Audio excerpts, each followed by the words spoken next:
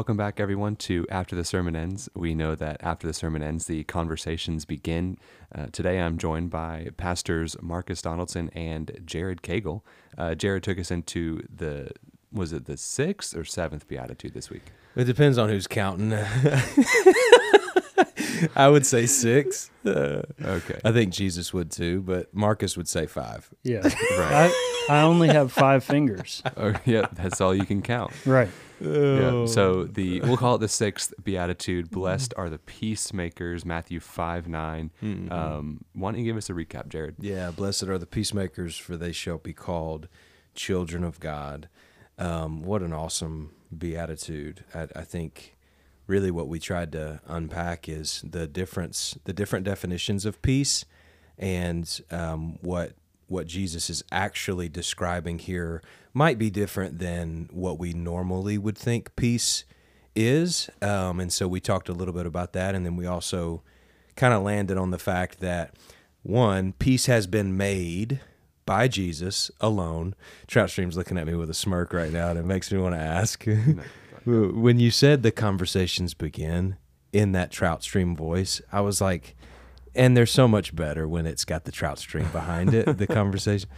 So peace has been made by the blood of Jesus. He said, I've made peace by the blood, or peace by the blood of his cross.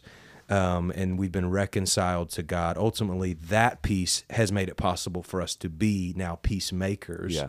And to be a peacemaker really is to be a peace messenger, where we're carrying the message of peace that has given us peace to others that need that same peace with God. And the result of that is sonship. It's adoption. It's being called a child of God and secure in the Father's arms. And that what a great reality for us to rest in. We could have broken this up into 2 parts, honestly, and spent a whole week on both. But what a beautiful text. The blessed are the peacemakers, for they shall be called children of God. That's good. Marcus, what were some of your thoughts? Our concept of peace is really, it's the absence of conflict, right? Mm-hmm. Treaties, we make treaties, and 2 nations or 2 people groups, they stop warring for a given amount of time. And I think what we see in the Bible all throughout is that this idea of the peace that comes from God, the gospel of peace, like Paul describes it in his letters, it's not the absence of conflict, but it's the presence of righteousness. Beautiful. So Matthew 10:34, Jesus says, "Don't think that I've come to bring peace into the world. I haven't come to bring peace, but a sword." Yeah. And you're like, whoa, my idea of peace is like out the window at this point. What do you mean, Jesus, that you've come to bring, haven't come to bring peace, but a sword? You're the Prince of Peace. You're this and you're that. But when we understand the historical context, that there were false prophets in the Old Testament, like Ezekiel 13, Ezekiel 13:10 and 16, and then Jeremiah 6, their message was peace. Like, hey, don't worry about this. Peace. God loves you. Peace. Nothing's wrong. Peace. Mm-hmm. But what the prophets were doing, the real prophets, what they were saying is, look, we need to repent. Mm-hmm. We're living in sin, and the people didn't like it, and they had this message of peace. Yeah. This idea that was ultimately wrong, just to be short. Mm-hmm. So, with being messengers of peace, with this idea, it's not the absence of conflict, but it's the presence of righteousness. So how do you do that, right? As somebody who's sharing the gospel, well, you have to offend people to a certain extent. It's like your efforts aren't going to get you into heaven. Like according to God's word, you're heading to hell for eternity, not because he hates you, but because of your sin. Right. And unless that's paid for, which there's only one payment, and that's Jesus' death on the cross, unless you believe that and receive that in his death and resurrection, well, you will not have peace with God. Yeah, that's good. Yeah, I was reading today, it's like peace comes through purity. And we talked last week about being blessed are the pure in heart, and how that is preceding the blessed are the peacemakers. And then even the next verse, eating into the next beatitude of blessed are those who are persecuted for righteousness' sake. It is this verse of blessed are the peacemakers is bordered by pure in heart and then persecuted for righteousness. So being persecuted for righteousness doesn't sound like a very peaceful scenario. Sure, but it is for righteousness' sake, and it is through the purity that we receive through Jesus. We talked about last week about how that purity in heart doesn't come from us having external purity, but it comes from Jesus giving us internal purity. And that is what makes for true peace. Colossians 1:20, he made peace possible for us through the blood of the cross. Yeah. And, now we get to, carry that peace with us. I love that, how you said it on Sunday, Jared, about how, we have been given peace, and now, peacemakers, it's almost like, peace bringers or peace messengers. Yeah. Like that's what it can almost be called here. So yeah, take us into that about how, Jesus being a sword and the gospel being offensive, like how does that actually make for peace in the life of that's so good. That this is so rich. The thread of it all is the glory of God, his supremacy and his sufficiency in Christ. Like if you really think about it in that view, and you think about the fact that peace, what Marcus said was great. By the way, side note, if we could just do these podcasts prior to my sermon, I would have a lot more good material. We'll just put that in the show notes. But what he said about the absence of conflict, that's such a natural concept for us to think, okay, peace means no conflict. Well, if we operate in that paradigm, what we do is we start to just remove conflict and call it peace. Like if we can just remove all the conflict and all the tension points and all the pain points and get it out of the way, then we can be at peace. Yep. But then we're just like the story I told of the Prime Minister of England who thought he had a message of peace coming home, that Hitler had signed this paper. Well, Hitler don't care about that. He's just giving you some time to think you're good so that he can make his plans better. Like in this world, you will have trouble. But take heart, I have overcome the world. That's the message. If we carry that message in our life and we understand that peace is the presence of righteousness and it comes from a heart of purity. Look at this. Now we see that the definition is wholeness, oneness. We see this coming together in the life that God has intended for his children is one of wholeness. Not peace as in no conflict, peace as in wholeness and oneness, joint together with him, that even when everything's going crazy around you, you're not trying to put a Band-Aid on the problems. You are sinking deeply into who God is, safe and sound and powerful to carry that same message to others. It's a totally different concept, I think, than what we naturally tend to do when we see conflict around us or we see pain and we feel pain. But Jesus has made it possible for us to take a hopeful message to the world where they can be in the world that they will have trouble in and still have peace, which means wholeness, which means the presence of righteousness and purity, God's righteousness in Christ. You have this promise as a child of God, and you're commissioned with that to take it and carry it to others. Yeah, James 3:17, he writes, "But the wisdom from above is first pure, then peaceable, gentle, open to reason, full of mercy and good fruits, impartial and sincere." So to the larger point that you guys are talking from, it comes from, right, we're seeing this waterfall of the Beatitudes, right? Everything leading up to it, you get to that purity in heart, and then from being pure in heart, or being made pure in heart by God, then you become a peacemaker. And you don't avoid the conflict like we're talking about. You dive right into it. Yeah. You see what I'm saying about need the podcast before the preaching? I mean, man. Yeah, just loads of verses that, and if we look, at how the possibility of peace came about in the first place, it's like, it came through Jesus conquering death and sin, That's it what came you through wanted. his blood. I see you. Keep going. I love it. Yeah, and it was not made for peace was not made possible through just seeking out inner peace and removing all instances of conflict and stress from our lives, but Jesus won peace for us through his death, which is not a peaceful action, and we now are the recipients of that peace, and we can just take that to others now, where we don't have to be the ones that have to conquer that sin and win our peace for ourselves, but we get to just carry it out. Strong. Can I read a quote? Yes. On that same, John MacArthur. How could the cross bring peace? At the cross, all of man's hatred and anger was vented against God. On the cross, the Son of God was mocked, cursed, spit upon, pierced, reviled, and killed.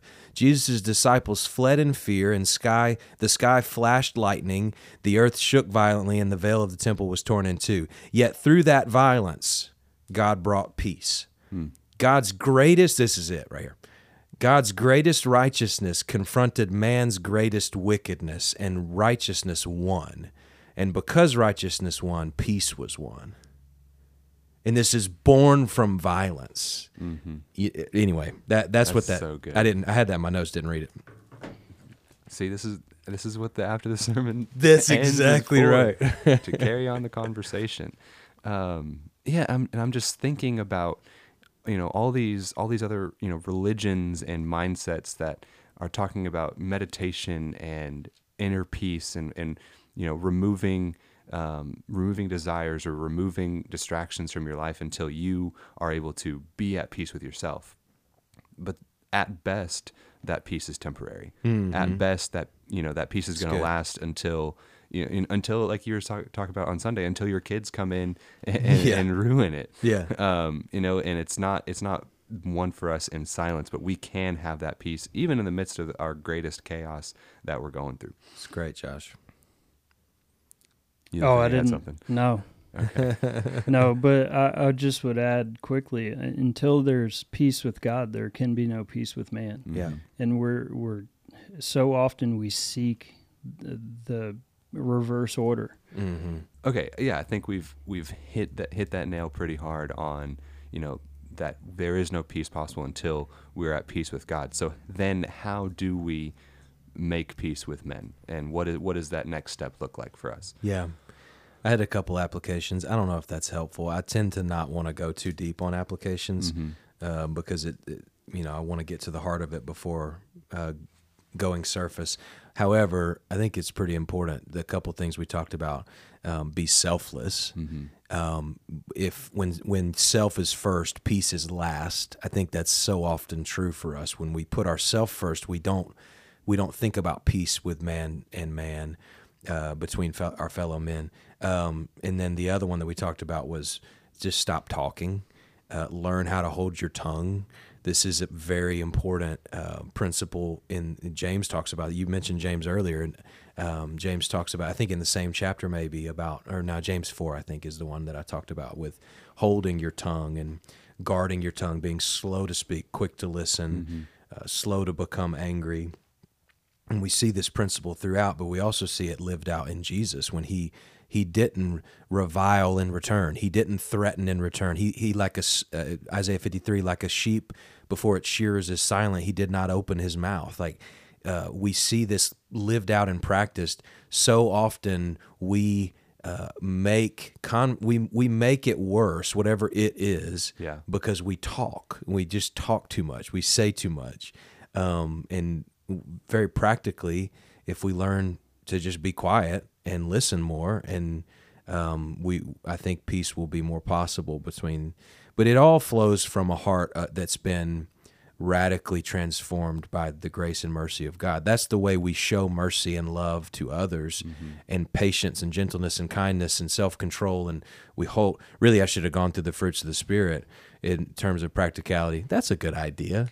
Can we go back and preach? Anyway, that's very important to understand. Like, God has given us these tools to make peace, and He's given us the message to carry with us. We have to saturate ourselves in it daily, and we have to remind ourselves of what's transformed us and how powerful it is to transform others. Yeah, Marcus, I had a quick question for you. It's like, is this verse telling us that, we need to go overseas and start figuring out some peace treaties between countries, or go out in the streets, just start breaking up fights? Is that what it means to bring peace? No. No, not if it doesn't involve identifying sin. Right. Absolutely, if it involves preaching the gospel of peace, confronting sin, and trying to bring people to salvation through proclaiming the gospel. And so the answer is yes if that's what that means, but it's no if it's just our simple version of like diplomacy. Right. If we're just going there to say, hey, Russia, stop invading Ukraine. Hey, Putin, like, drop your guns. Well, yeah, like Hitler, he may look at that and, okay, yeah, but really what he's doing is reloading. He's just waiting for another opportunity to do what his evil heart wants to do. Right. Yeah. But if our goal is to help man make peace with God, which is only possible through repentance and faith in the gospel of Jesus Christ, yeah, absolutely go. Make all the treaties you want to. But if it's simple diplomacy, that historically has always failed. Always failed. So, yes and no. Right. It's good. Yeah, Jared, you said it on Sunday about how, it's being a peacemaker is not just simply being a good de-escalator. I took a security studies class in college about, escalation, de-escalation, and, diplomacy and things like that. But I think with what it's talking about here, it's like, and with everything else that we've talked about, it's like, governmental diplomatic treaties, they may work for a time, but we've seen over and over that like they're gonna fail, they're gonna just erode away eventually. And I think there's two primary ways that we can make peace. One is, like you're saying, Marcus, about taking the gospel and making peace with others, between others and God, and helping people reconcile back to God through sharing the gospel with them. And then the second way is pursuing unity in the church, laying down our own interests and praying for the interests of others, and putting others above ourselves, and pursuing real Christian unity and community. That's what we're trying to do through small groups at City Church. That's what we're trying to do through reaching our community, and doing different outreaches like that. And by also, partnering with other churches through the family of churches, as we are trying to pursue that unity. It's good. But ultimately, I think the primary application has to be that evangelism, sharing the gospel with people, Agreed. Making people right with God. Agreed. It's interesting too that Christian unity, I would say with emphatically, Christian unity is the only lasting unity. It's the only eternal unity, because the message of hope, the central point of our belief is Jesus and him crucified and him risen. We have the only unifying and eternally unifying message. Any unity, and see, this is an interesting application. Sometimes I think we treat the world and our friends or our coworkers that aren't Christian in the same way, in expecting unity with them the same way that we expect it from our Christian brothers and sisters, when they don't have the same foundation of belief. They don't have the same new heart, new creation, rebirth, conversion experience. How can we expect that from them? And it doesn't mean that we're exclusionary, but it does mean we have to understand that the most important thing in that relationship is their standing with God. And to Marcus's point, if it's diplomacy without evangelism, when it comes to the lost world around us, then we're totally missing the mission. So he says no there, but then he said yes when it comes to unity and diplomacy. And I would argue yes, diplomacy and unity in the church, because we have that foundation of the gospel. Doesn't mean we stop preaching it. Doesn't mean we stop reminding ourselves of it inside the church. But we understand that Christian unity is possible, and we should fight for it, and we should deal in ways that are charitable among each other, inside of the church, which is an important thing. We have the message of unity that is eternal, and we need to take it to those that don't have it, and we need to operate within it with each other to preserve that unity inside of the church. I would just add that there's an idea that Jesus is this hippie that's wearing Birkenstocks and like he's all peace and doesn't ever, like, he's not the same Jesus that flips the tables in the temple. He's not the same Jesus that pronounces woes on the scribes and Pharisees. Like, if you, in his ministry, if you came to Jesus with something that was sinful or that he saw was clearly sinful, he addressed it very clearly and called people to righteousness, because that peace comes from purity. So, I mean, it's easy to overlook all of it's easy and commonly practiced to overlook how strongly opposed Jesus was to the sinfulness around him, and just be like, oh, he just got along with everybody. No, he didn't.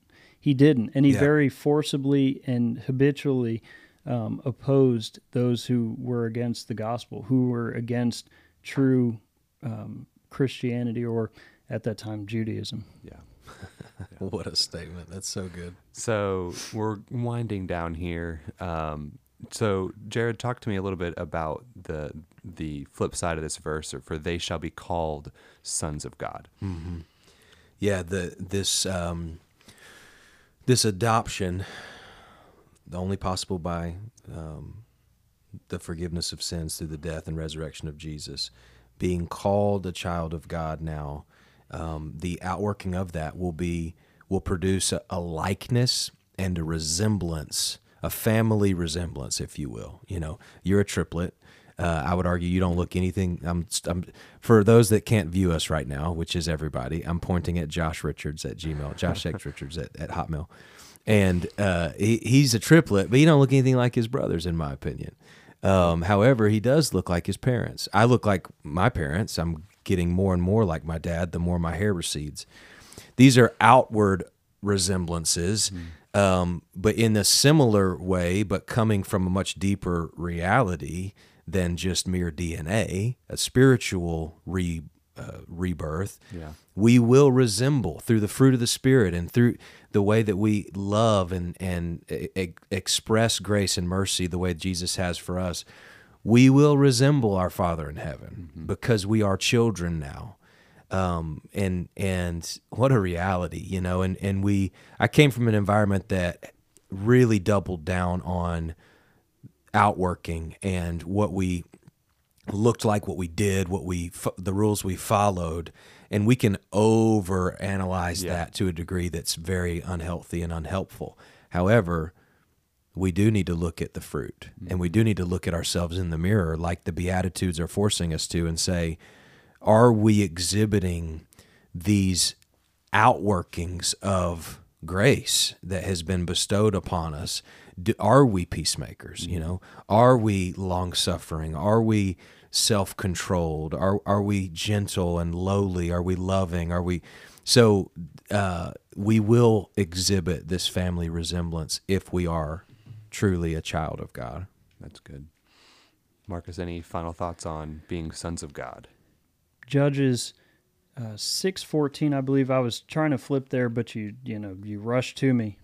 Thanks a lot, Josh. I think I ended a lot quicker than he expected, which happens sometimes. But it's on me. Yahweh Shalom. Yeah. The triune God is the God of peace. Mm-hmm. So as sons and daughters of the God of peace, that resemblance, which is why it's a fruit of the Spirit, because the Father is a Father of peace, the Son is the Prince of peace, and the Spirit is the Spirit of peace.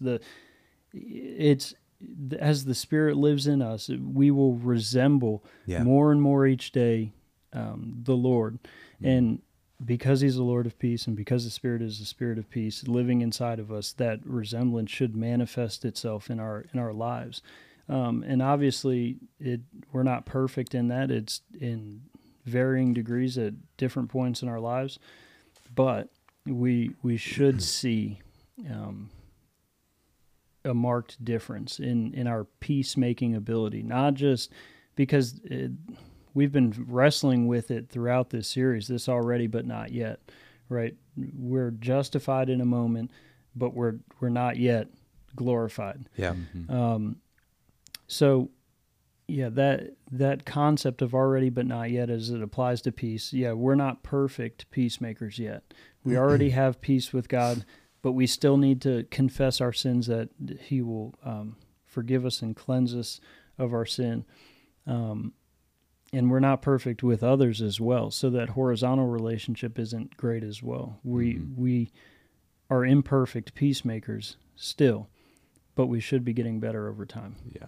Think about the depth in this Trinitarian understanding of like peace, the way you just described it, and the depth of the God of peace, peace at its root meaning wholeness, the perfect blend of righteousness and purity and holiness is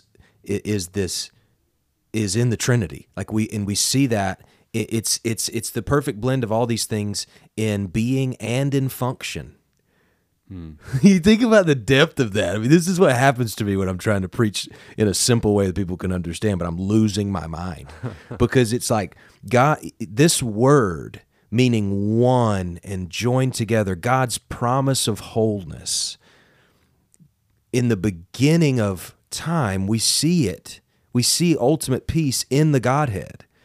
The God of peace being Yahweh Shalom that Marcus is talking about. We see the Holy Spirit, the Son, and the Father all there in union, whole, perfect peace, righteousness, purity, holiness, all in one. And now we see it working through us, this perfection of righteousness and purity and wholeness working through those who are children of God because of what Jesus has done. It's astounding. And then you think about what we don't tap into and what we totally miss because of our lack of discipline, if you will. I mean, I'm sorry about it, but it's not about works, but are we maintaining a discipline to go deep enough with this reality of who we are?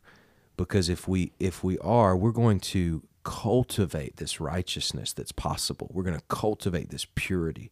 We're going to pursue this righteousness and purity, and it's made possible by Him alone. I mean, we see a picture of it, and Jesus is the exact representation of who God is and how God operates.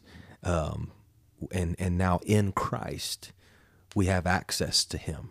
We have access to God by the power of the Spirit. Man, there's a depth there. You know what I'm saying? For sure. Can't think of any better way to close that out. I would just tap onto that of, if we have been given access through Christ, we have been given that peace. And now we have the responsibility, but also the privilege to go out and to share that peace with others. It's not that we are doing that in order to earn the peace. We've been given the peace, and now we can go and freely share that and openly share that with others. Listener, thank you so much for joining us. We really enjoy breaking down these concepts and talking through the sermon, but also we would encourage you to go listen to the sermon previous. So the previous episode on this, Jared preached on Blessed Are the Peacemakers from this past Sunday. Go check that out for a little more context. But finally, we have a couple big announcements. This Friday, we are recording on April 12th here on a Tuesday. This Friday, April 15th, we have a Good Friday service in the Greenway in Gainesville. 4 churches are going to be joining us, and we would love to see you there. There's going to be free food, games, it's going to be a party atmosphere, and then at 6:30 there's going to be worship and a service. So join us there this Friday, and then this Sunday is Easter. We have a 7 a.m. sunrise service, which Marcus is going to be preaching. And then 10 a.m., our main service at City Church in Gainesville. We'd love to see you there. Can't wait. We pray that you have a blessed Holy Week. Until next time.